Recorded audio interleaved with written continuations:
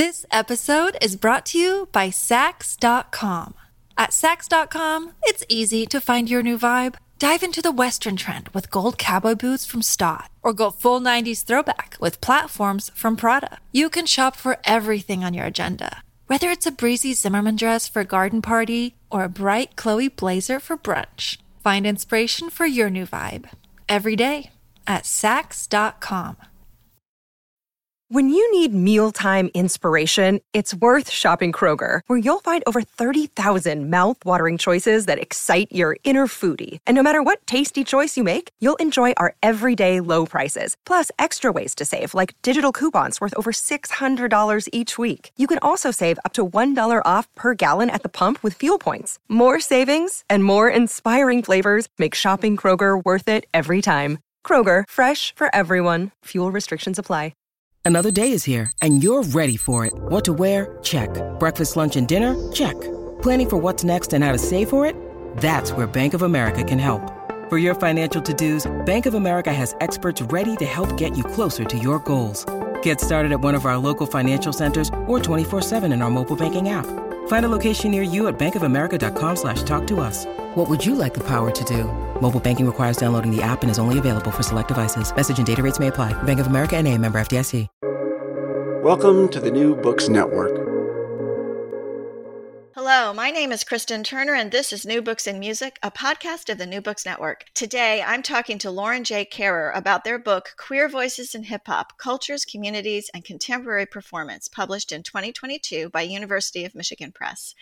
Karer presents an alternative and more inclusive narrative about the development of hip hop that includes the contributions of queer people throughout the history of the genre. They consider the role of disco, house music, and the ballroom scene in New York to demonstrate how these different communities and networks played and continue to play a role in hip-hop. Karer also explores bounce, a regional form of hip-hop with deep roots in New Orleans and its queer communities that has recently broken out into the national circulation. Queer Voices in Hip-Hop, Cultures, Communities, and Contemporary Performance also recuperates and challenges the ideas that hip-hop is an entirely misogynist and homophobic genre. Thank you so much for joining me. I'm excited to talk to you about your new book. Thank you so much for inviting me. I'm excited as well. So how did you come to this topic? So years ago, I won't say how many, when I was thinking about going into a more academic-oriented path from a performance path, I started doing fieldwork at the now defunct Michigan Women's Music Festival. I was very interested in what we call women's music and how it developed in the last few years and what the place was of, queer folks or non-cisgender folks in that sort of developing community. And one of the things that really struck me when I was there, and this is like in the early 2000s, is that by that point, there were already dedicated day stages at this festival dedicated just to rap and hip hop performers. So the first time I encountered this, I was really surprised because, one of the narratives that had already always been told to me is, hip hop is misogynistic, it's homophobic, it's not a safe sort of genre for queer folks. And of course, that's, as I realized, really not only not true, but that there are whole sort of pockets of queer communities and queer hip hop communities. So when I finished that project, I kind of returned to this idea of hip hop because it's really become such a prevalent genre, sound. It's influenced, most pop music that we hear on the radio in the US. It's become global. And we really have not had a lot of conversations about the role of queer communities as listeners and as performers in that genre. And so that's what I sort of set out to explore is, how are these things connected? How are queer performers expressing themselves in distinctly queer types of ways? And how do things like race and gender intersect with all of these issues? So let's start right at where sort of you ended in that answer. Rap does have this reputation for misogyny and homophobia. What did you find that challenges that and undermines that reputation? Well, I think that this has been a conversation among scholars and hip hop practitioners and fans since the genre's beginnings. And I don't want to say that there's never instances of homophobia or misogyny in the genre, right? Certainly, there's plenty of mainstream examples we could point to. But I think when we overemphasize that, it does a couple of things. One is it sort of erases queer practitioners, queer fans, it erases them from the conversation, right? We're basically saying queer people are not here. And that's simply not true. So part of my project was to sort of recover that and assert queerness really not just at the margins, but central in both a contemporary and historical perspective, right? The other thing that we do when we insist on hip hop's misogyny and homophobia is because hip hop is one of the few genres that continues to be strongly associated with Black performers and Black fans, is we're sort of overemphasizing and pathologizing homophobia and misogyny within those communities. So this was something I also want to be really cognizant of is we often frame hip hop as a Black music genre as inherently more homophobic and more harmful than other genres. And what are the implications of that, right? So I wanted to kind of recover this idea that there are Black queer practitioners. There's, building on, for example, Joan Morgan's notion of hip hop feminism and how that has expanded in the last 20 years or so, thinking about how we can extend that to queerness as well, right? There are places within hip hop for everyone, but there's also active resistance against those narratives within hip hop as well. So I sort of saw as I was reading your book, there were some chapters that really dug down into particular communities, particular types of music. But then overarching that was this kind of larger narrative where, at least that I was reading, where you were showing how those genres and hip hop itself has roots in the history of queer communities and the acceptance of queerness and queer sort of, gender nonconforming presentations and that sort of stuff in working class and Black communities in the earlier 20th century, in music and sort of in kind of social culture in general. So maybe we can kind of tease those out a little bit. And I'd love to start with first that more historical look at the resonances and connections between those early 20th century communities and sort of acceptance of gender and sexuality nonconforming, I guess, is one way to talk about it in queer communities in early 20th century, and then what you see those resonances are with hip hop. Yeah. So interestingly, in this project, I kind of worked backwards. So I'm primarily interested in more contemporary artists and music. But one of the things I was finding is, especially for artists who exist in, who are working within cities and geographical regions that have strong connections to ballroom culture, right, which is a kind of focal point for Black and Latinx queer communities that originated in New York City, especially in the 1970s, but grew in the 80s, 90s, and through today. I was finding that some of those artists, because they're also connected to those communities, were engaging with different aspects of that culture in their hip hop music. And they were doing that in a way that really clearly articulated a Black queer identity within rap, right? And so, that led me to go, okay, well, like, where does this start, right? Can we go backwards? And what I was kind of thinking about was, at the same time, because we have these prevalent narratives about hip hop's homophobia, I was wondering, where did that start, right? Like, was that at the beginning? Did it happen somewhere along the way?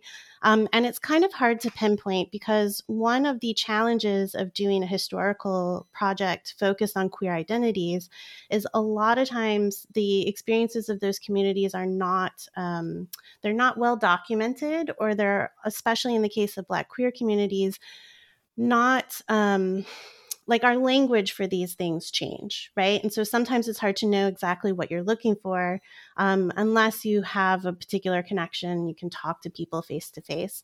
So, I was kind of working backwards and thinking about, okay, well, what's happening as hip hop's originating, right? In the 1970s, you have this sort of post-Stonewall moment where queer folks are experiencing increasingly pushing back against, oppression, against a legal system, pushing back against sort of social expectations of heterosexuality. And of course, music is a very important part of how these communities are coming together. So the emergence of disco initially is really significant for creating spaces in which queer folks, and especially queer folks of color, can just sort of exist in a somewhat public space, right? And so there's, musical elements, but I'm especially thinking about disco as Nadine Hubbs talks about this as more of a social space in addition to a musical space. I'm also thinking about its proximity to other, music cultures that are happening at the time. So the earliest iterations of hip hop were, DJs innovating with disco records, other records as well, right? It was quite diverse, but disco was really at the foundations of how hip hop developed, both in terms of DJing techniques and also its sound, right?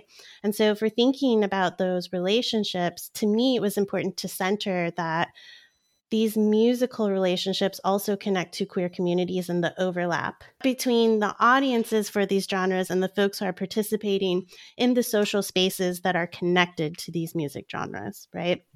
I'm also thinking about the role of house music, which sort of develops after there's this backlash against disco, and dance musics and queer dance cultures get pushed sort of back underground. They don't ever go away, but they do sort of disappear from the mainstream in some ways. But they continue to be really important in terms of club spaces, which again, historically are very important for queer communities.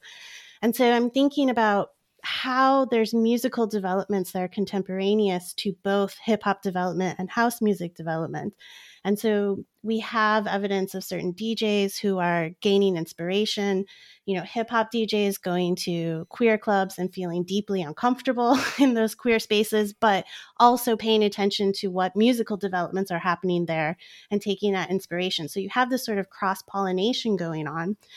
But in these sort of narratives that we tell about that development, the queer center of those musical developments has been largely erased from that conversation. And so my goal, especially with that more historical chapter in the book, is to recontextualize these things as actually more closely related than how we've been talking about it, and trying to trace this moment where burgeoning hip hop artists are trying to redefine themselves as something distinct from disco, which, is important when you're innovating and developing something new to make your own mark. But the way that turns out sometimes is a distancing from these other cultures that are closely connected to queer communities. And so I don't think that hip hop is inherently homophobic, but I do think there are some hip hop practitioners who have intentionally distanced themselves from queerness. And that has become sort of the narrative that we tell about hip hop until very, very recently. So you mentioned in your last answer sort of different pockets or different kinds of genres and communities that were important to that development that you were trying to bring into this narrative of hip hop. So there's house, there's disco, and there's ballroom. Maybe we could start with house. Can you talk about that a little more? So house music is a genre of electronic dance music that developed post-disco that really emphasizes four on the floor dance beats, electronic looping, remixing. There are some lyrical elements, but the lyrics are not really emphasized in this genre. They might be used as sort of ornamentation or additional rhythmic motivic material. And the emphasis, of course, is on dancing, right? It's dance music intentionally. So this is a genre that originated, most people pinpoint it to The Warehouse, which is a club in Chicago that at the time, DJ Frankie Knuckles was an important figure working there. And it had a pretty, I would say, diverse clientele, but there was a very large Black queer population that found a home in this particular club. And of course, the style also spread through dance networks and queer networks to New York City. And New York City is where ballroom culture originated. So sort of the story that's told about ballroom is that in the 1960s, 70s, in the sort of underground LGBTQ cultures, you have Black queer drag queens who are being excluded from the drag balls that are being put on by predominantly white gay and lesbian organizations. And so you have these sort of separate groups that originate out of necessity, out of that place of exclusion, that starts to develop into its own subculture. And so ballroom is not really, although now we have sort of musical styles that are developed within it and part of it, originally ballroom was sort of drawing on the sounds of house music and other popular music and things that really resonated with a particular queer and trans community that was gathering in these spaces, right?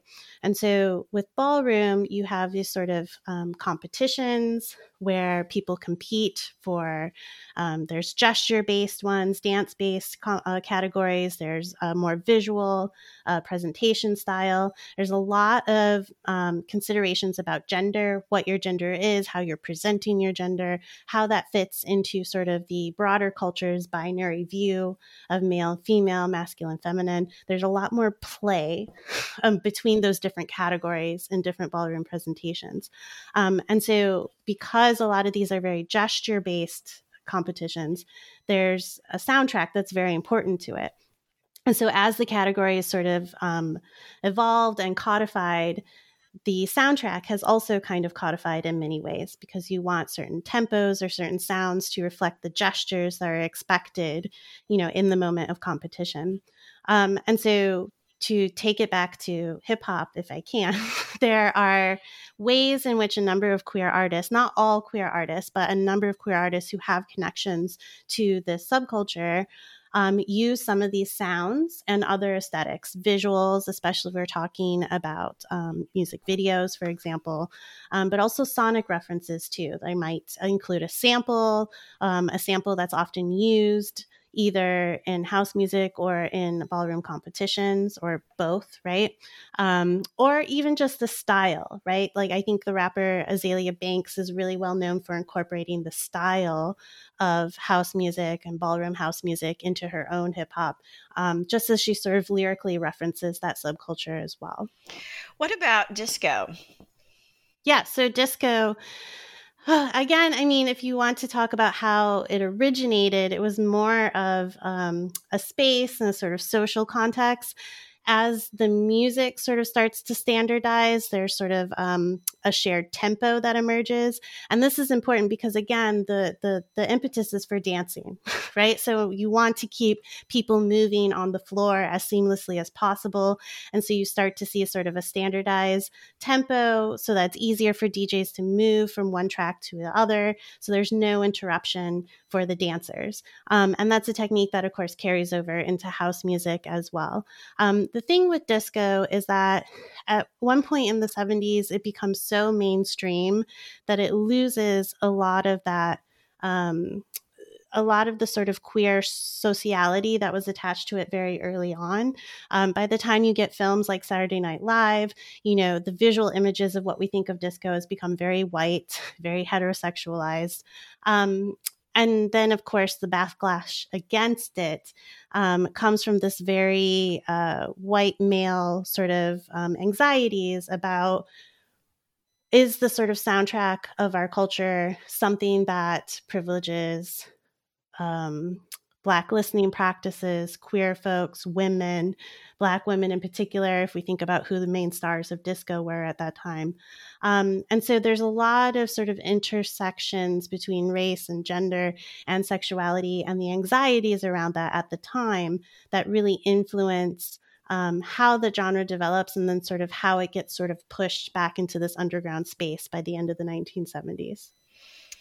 One of the things that's really striking me both about your book and now your answers is that a lot of times when there's a history of a commercial form of music like hip hop, it's really centered around different producers and different record companies and, this sort of very capitalist sort of way of looking at things, a business oriented way. But you are really privileging particular scenes, particular clubs, particular places where music is being made. And is that a function of the fact that that is where queer people can find comfort and find community? Or is there another reason that that is a more important place to tell this history than in sort of this more capitalistic, record company kind of history? Well, I think it's a combination of factors. I think, well, on one level, it's because when I started this project, we didn't really have any mainstream openly queer artists like we do now. And so it was partly out of necessity to look at more localized scenes, right? When I started working on New Orleans Bounce, it was sort of before mainstream national artists started picking up on aspects of that and incorporating that into what we might hear on the radio now, right? It was pre-Beyonce formation, pre-Drake engaging with that style. So it was partly out of necessity for that reason.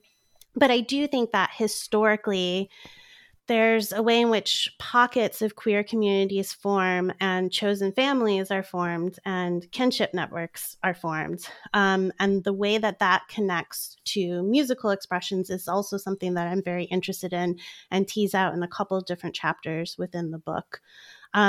I think at the same time, if we think about the history of hip hop and how it continues, hip hop is also very much about place and space and that context of where an artist is from, what their sort of, what their city is, what their neighborhood is, what their region is. That continues to be very important in the genre, even when we're talking about mainstream artists. So I think, again, just the overlap of what is significant when we're talking about queer histories and queer communities, and how do those overlap with rap history?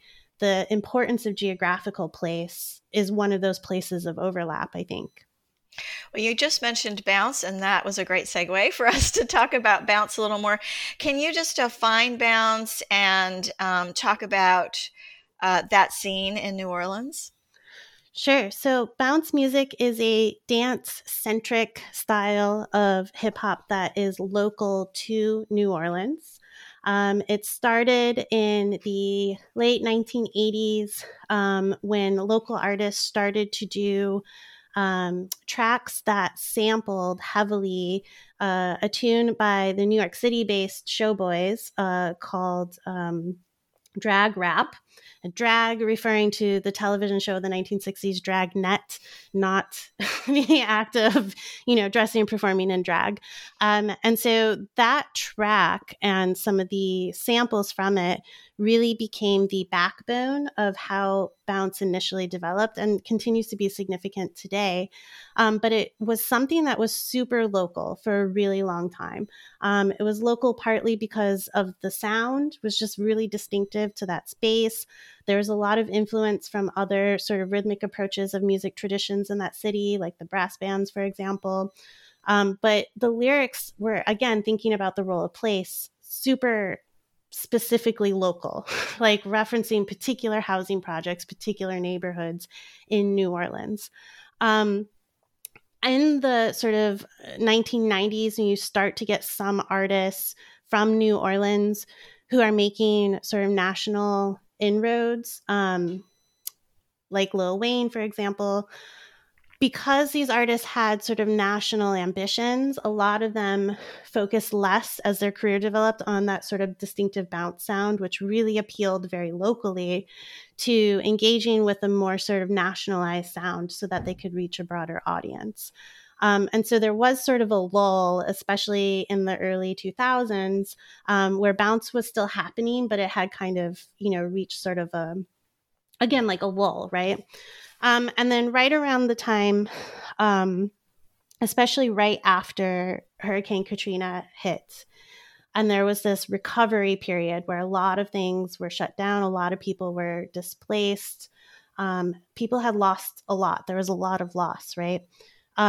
This is a moment where bounce really stepped in and became an important part of the soundtrack of folks returning to the city, trying to rebuild, and folks who were not able to return to the city, finding something, a sound that gave them a sense of home, right?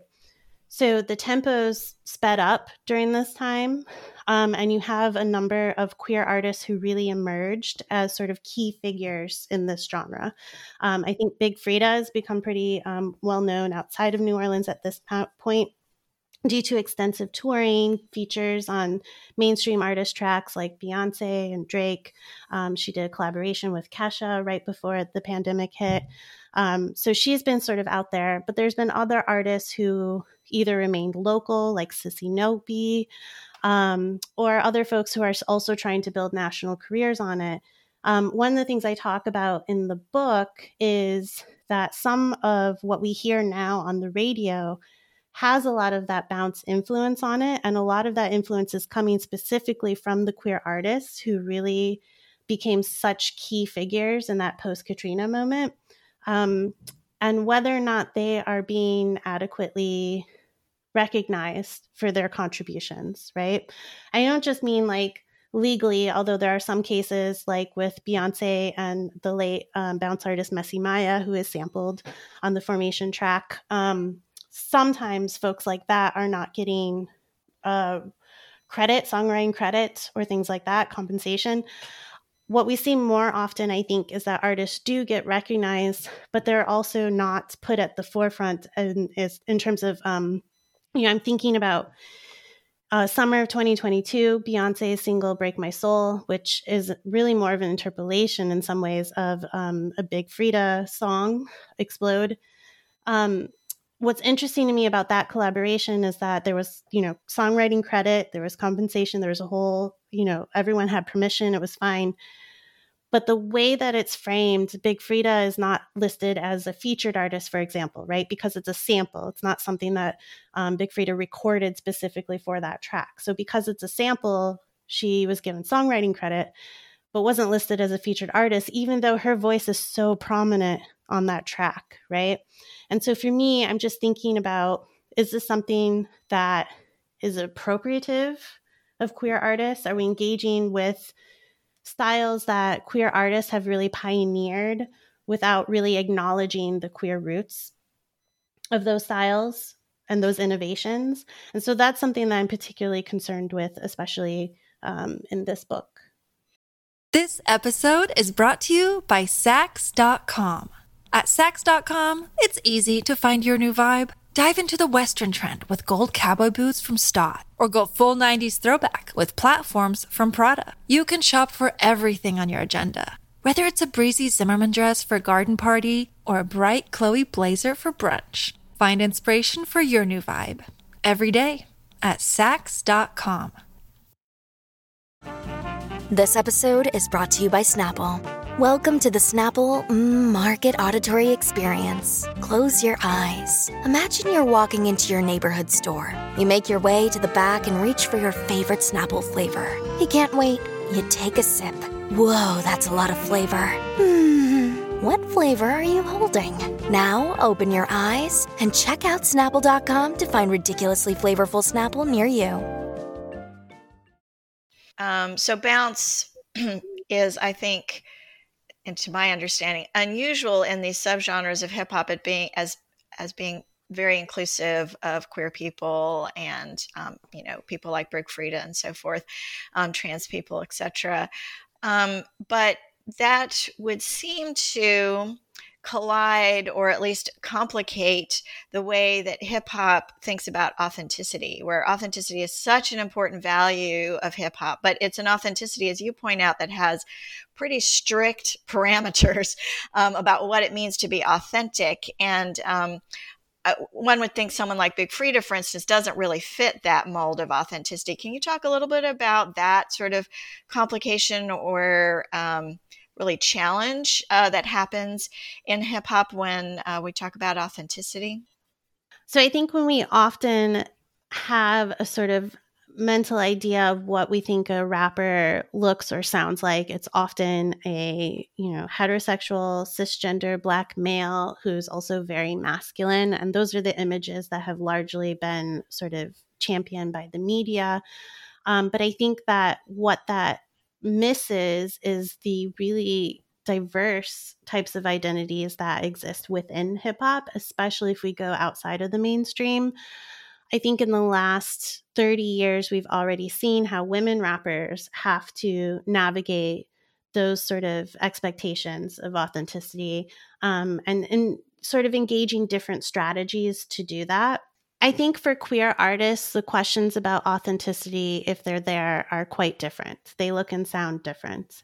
Clearly, queer artists have to navigate industry expectations, and they do have to sort of negotiate what it means to be working with a genre that's so highly attached to this sort of stereotype of the typical artist. But I don't think that authenticity is really the main concern here, because if you're a queer and a trans person, you're living as an openly queer or trans person, that's another type of authenticity, right? That's a claim to authenticity.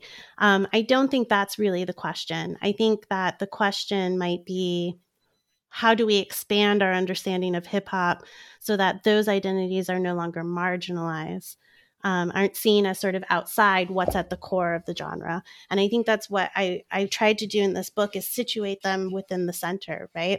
And think about, if hip hop originated from these genres that were already so closely tied to queer communities, then shouldn't we be thinking about contemporary hip hop as also closely tied to these communities?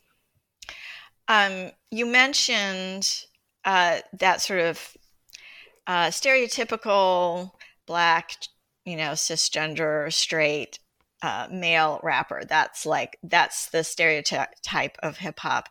And you really challenge that in that kind of answer right there, and that idea in your book.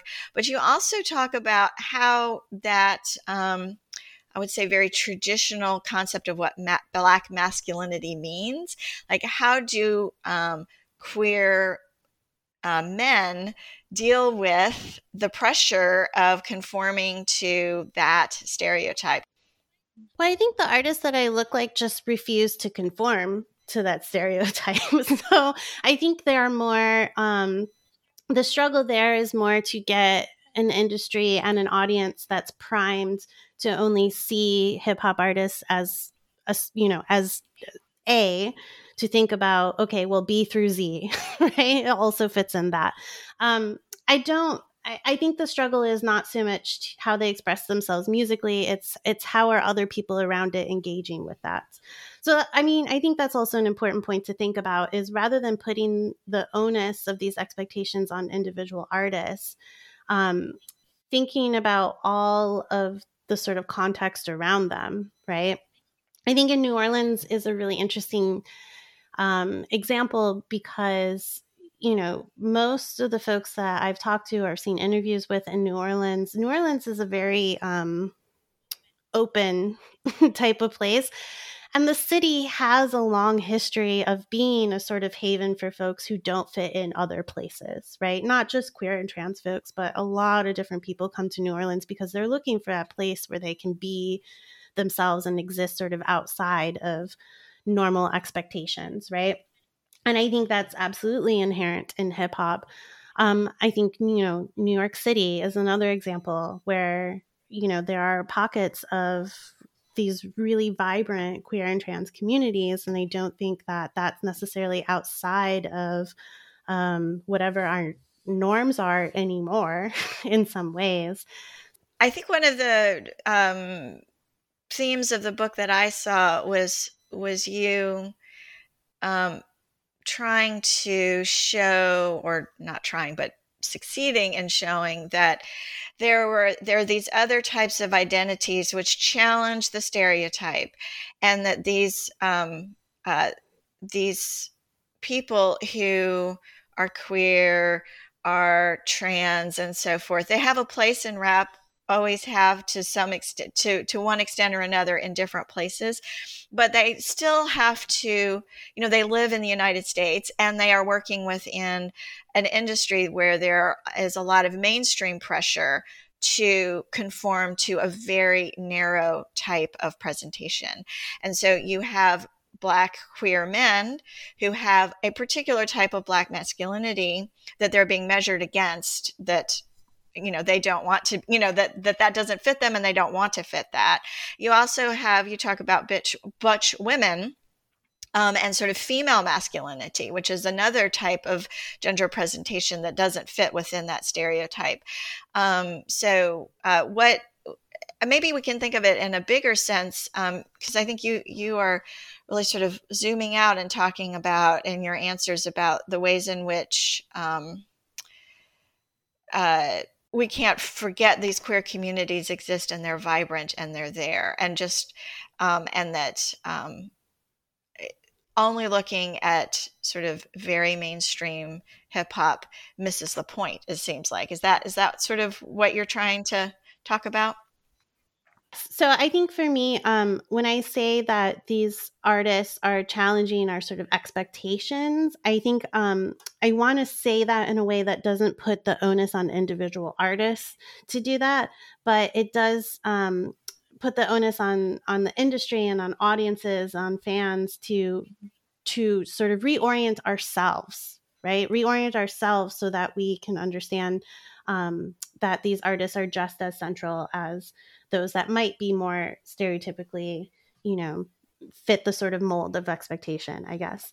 I do think, though, that there are sort of subtle ways that we continue to compare different artists to that sort of expectation. So as you mentioned in the book, I talk about a couple examples of butch queer Black women whose gender presentation actually is very much aligned with what our sort of stereotypical idea is, except for the fact that they're queer and they're women, right? So there's a way also in which those artists have not been talked about in the media as sort of important figures for breaking down barriers for queer artists in the genre in the way that queer men have, right? When Lil Nas X comes out as queer, he is hailed as the sort of quote unquote messiah of hip hop, right? That he's going to make hip hop this new queer inclusive space, right? I think Lil Nas X is super important, and it's super exciting that he came out, and we can see how queerness in his work, especially since that moment. And that's really important. And I love that we have that in the mainstream now, but I don't want us to forget that he comes from this longer lineage and this longer sort of context of artists, Black queer artists in hip hop and in other genres. And so he's not really an anomaly. It's an anomalous how popular and commercially successful he's been, perhaps. But I don't want to situate him as something that's brand new, that's never happened before, because that's sort of missing the point, I think. And actually, that reminds me of another concept that you talk about. And Little Nas, perhaps as an example of this, is this hyper visibility / invisibility thing. And maybe you could weave that concept into your conversation. Sure. So I think one of the sort of dangers in talking about queer artists as queer artists is to overemphasize their queerness and lose track of all the other things that they are. And I don't want to fall into a trap of essentializing these artists as, quote unquote, queer rappers. But at the same time, if we don't talk about them as queer artists and we don't talk about the specifically queer resonances in their work, we're losing, a big part of the richness of what they're doing, right? And we're missing some really important elements there that have long been invisible, right? Invisible or under discussed, right? And so I think that is sort of the tricky paradox that we have to engage with, is how do we make sure that we're talking about queerness in hip hop and queer artists and highlighting that, but not, overemphasizing queerness as the key point of interest, and not collapsing all of these artists who have very diverse styles, very different approaches and musical styles, and collapsing them into, one category simply because of their sexuality. I think especially when I use this paradox to talk about Black queer masculine presenting women, this is also something that that can be problematic for them, because if they don't talk about themselves as queer artists, you run the risk of people presuming that they're heterosexual because that's still considered the default in our cultures, right? But if they do talk about it, then they open themselves up to targeted harassment beyond just being women, right? They open themselves up to homophobic comments from their peers or from fans, right? And so this is really tricky. How do we navigate this? How do artists navigate this? How do we navigate it as fans? My hope is that as we continue to have these conversations, we'll be able to talk about queerness of these artists and in their work without having to highlight it in a way that detracts from the other aspects of what they're doing. That it will be, I hesitate to use the word normalized, but it'll be something that's so widely acknowledged that we won't have to draw so much attention to it. I just don't think that we're at that point yet. Well, I guess for me, perhaps one way to think about it is we don't talk about how people are straight unless there's a reason to talk about their relationships or there's something in their music that draws upon how they relate to the world through their sexuality. And if we could get to that point with queer people or through their gender presentation or whatever, that is a way of normalizing it, but it's a way of presenting the conversation or that part of the conversation because it comes up because they've decided it's important, not because outside pressures require that to be important, I guess. Right, exactly. And as I think about this kind of larger picture that we're talking about now and the kind of paradox that you find yourself in as a researcher, but that I would also imagine that the artists themselves find themselves caught up in it as well. I'm wondering if you could talk a little bit more about the ways that mainstream hip hop, in terms of like big hits and big artists like Beyonce and Drake, you mentioned that they've started to kind of mention or collaborate or maybe even appropriate from particularly Bounce in their music. And I'd love for you to sort of dig down into what happened with Formation and Beyonce, because I think it is one of the times when people who were not necessarily fans of rap, who are not necessarily even fans of Beyonce, become aware of Bounce because of her doing Formation at the Super Bowl. You know, there's ways in which that had this huge mainstream circulation outside of even the circulation of particular genres and maybe even outside of Beyonce's normal circulation because of the Super Bowl. So can you talk a little bit about that example? Yeah, sure. So Formation, which I love, by the way. Yeah, I do too, actually. I love that song. Who doesn't? It's an amazing track. And it was sort of a surprise release in advance of her second visual album, Lemonade. And she released it, and then a few days later performed it on the halftime show at the Super Bowl in a very in a sort of aesthetic that was both reminiscent of Michael Jackson's performance, but also had a lot of allusions to like Black Panther aesthetics and things like that. And so a lot of people, when the song came out, read it as one of her most overtly politicized songs to date up to that point, right? The song came out at the same time as the video, and again was part of this visual album project. So I think it's useful for us to think about both the sonic and the visual elements that go into this work, right? The work in its entirety. And so sonically, it samples some vocals from two New Orleans bounce artists. The first is Big Freedia, and the second is an artist named Messy Maya, who is now deceased, but was well known as a sort of comedian who had some YouTube videos that were very popular, both gender nonconforming Black queer performers, right? So in the case of Big Freedia, there were songwriting credits. She was properly credited, acknowledged as appearing on the track. Big Frida, I think, performed in the song with Beyonce at the New Orleans stop of the Formation tour. So there was some live incorporation of performance with her built into that. Messi Maya's contributions weren't acknowledged initially, though.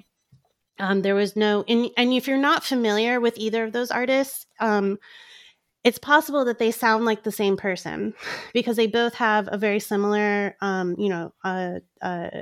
accent, a very particular New Orleans type of accent and delivery style. And so I think a lot of folks who didn't know much about New Orleans assumed that these were both samples from Big Frida, right?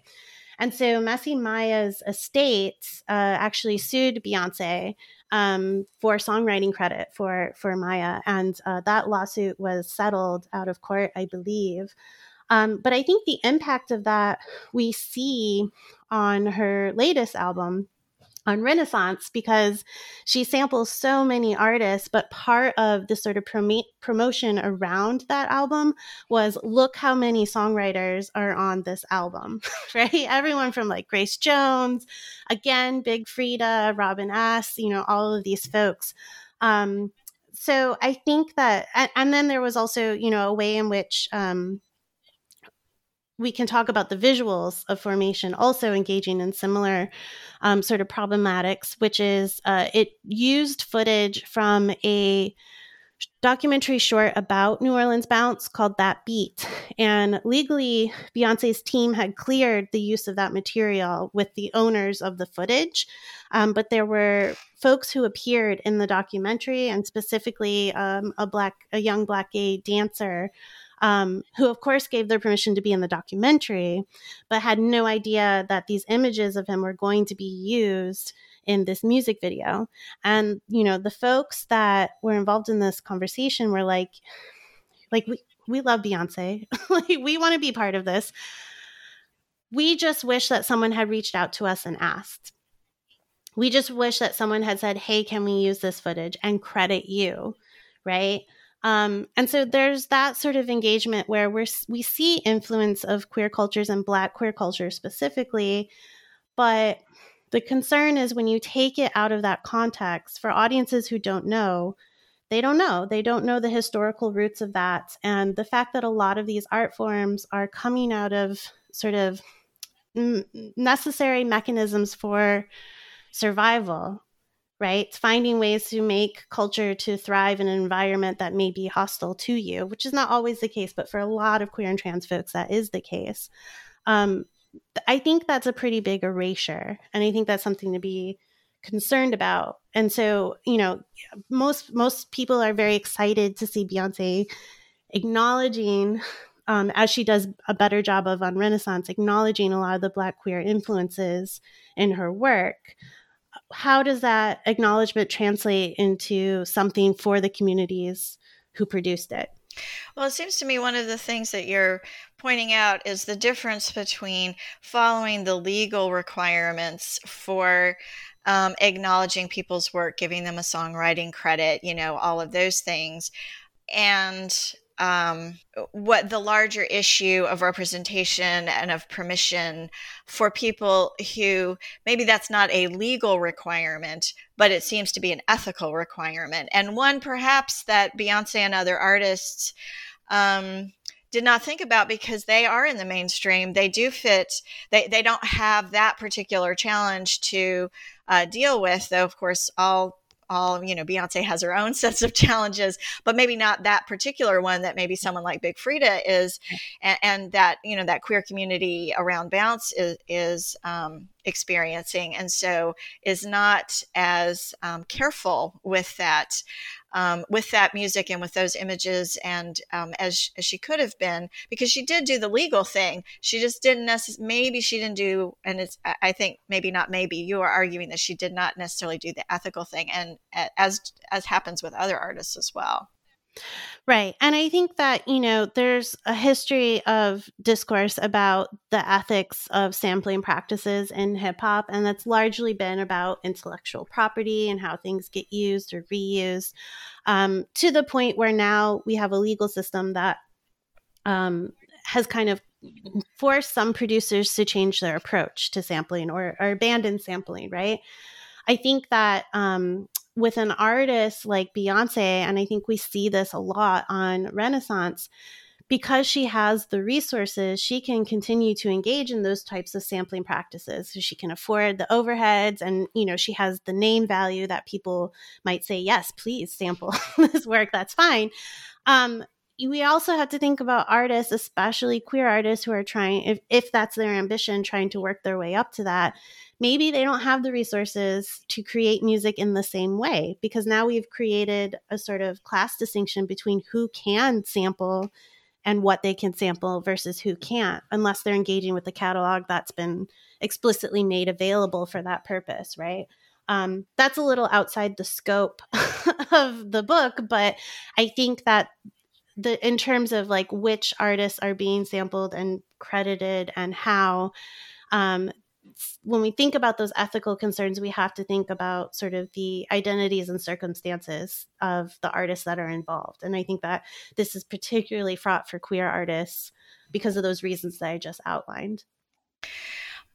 So as we wrap up our conversation, I can't help but think, however, that, all books have a lead time where you're done with it, but it takes a long time to go through the process to get published. And in that lead time for your book, the national conversation, particularly around trans people, has changed significantly. And I think has gone from what I perceived anyway as more accepting of trans people, trans children, or, giving gender affirming care and all of that, to states that are have tried and are succeeding in criminalizing medical care for trans people and have created an entire national conversation that demonizes trans folks. If you don't want to get into this because it is outside the book, but I couldn't help but think about how different some of your scholarship might have looked had you finished it a year from now, as opposed to a year ago, and how, have you kept track of some of the trans artists that you have engaged with as they're dealing with a new national paradigm? I mean, I think the conversation has shifted over a longer period of time to the point where I think the book still reflects what's happening currently.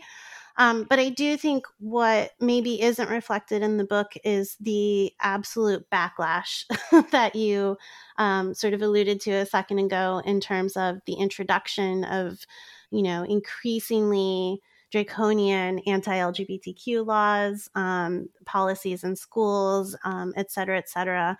And I think it's very challenging because we like to think of history as moving in this linear progression. And as historians, we know that's not the most fruitful way to think about things. But I think that I hope that my book is sort of, excuse me, a snapshot of what's happening in this moment. But I also wanted to, amidst all of this discourse, again, recenter the folks who are most intimately affected by these discourses, right? I really wanted to recenter Black, queer, and trans musicians. And I hope that that's what this book succeeds in doing, and that it helps to keep actual people at the forefront of people's minds when they're talking about issues. It's easy to have this sort of abstract conversation about people's lives, but when you're actually thinking about the individuals, I think that can hopefully help really illustrate what's at stake in these conversations and how we talk about queer and trans issues. Well, I think this is a really fascinating book, and I do think you succeed in censuring the voices of people that have long been pushed to the periphery of scholarship about hip hop and sort of mainstream conversation about hip hop as well. So it's a great project. And I'm wondering, what are you doing now? So one of the things I didn't get to talk about in this book, but is still related, is the sort of specific experiences of Black queer women who are femme presenting in their gender presentation. And I also really didn't talk about bisexuality within hip hop specifically. And so I'm working on some new work where I talk about Cardi B and a little bit about Megan Thee Stallion and sort of this idea of bisexual erasure and how it's impacting our understanding of these particular hip hop artists, and how that's particularly problematic when we think about femme queer women and we continue to default them to heterosexual, right? And how that impacts our understanding of their music specifically. I'm also working on a volume with Stephanie Jensen Moulton on American popular music and songs as narratives of domestic violence. And I'm thinking in my contribution to this volume is looking at how we talk about that and songs that address it in LGBTQ communities specifically. So I think that I'm going to continue to think about queerness and hip hop and queerness in popular music more generally, and hopefully continue to build on some of the things that I offered in this book. Well, those both sound like very exciting projects, and I'm looking forward to seeing them come out. So my name is Kristen Turner, and this is New Books in Music, a podcast of the New Books Network. And I've been talking to Lauren Karer about queer voices in hip hop, cultures, communities, and contemporary performance. Thank you so much, Lauren, for joining me today. Thanks so much for having me.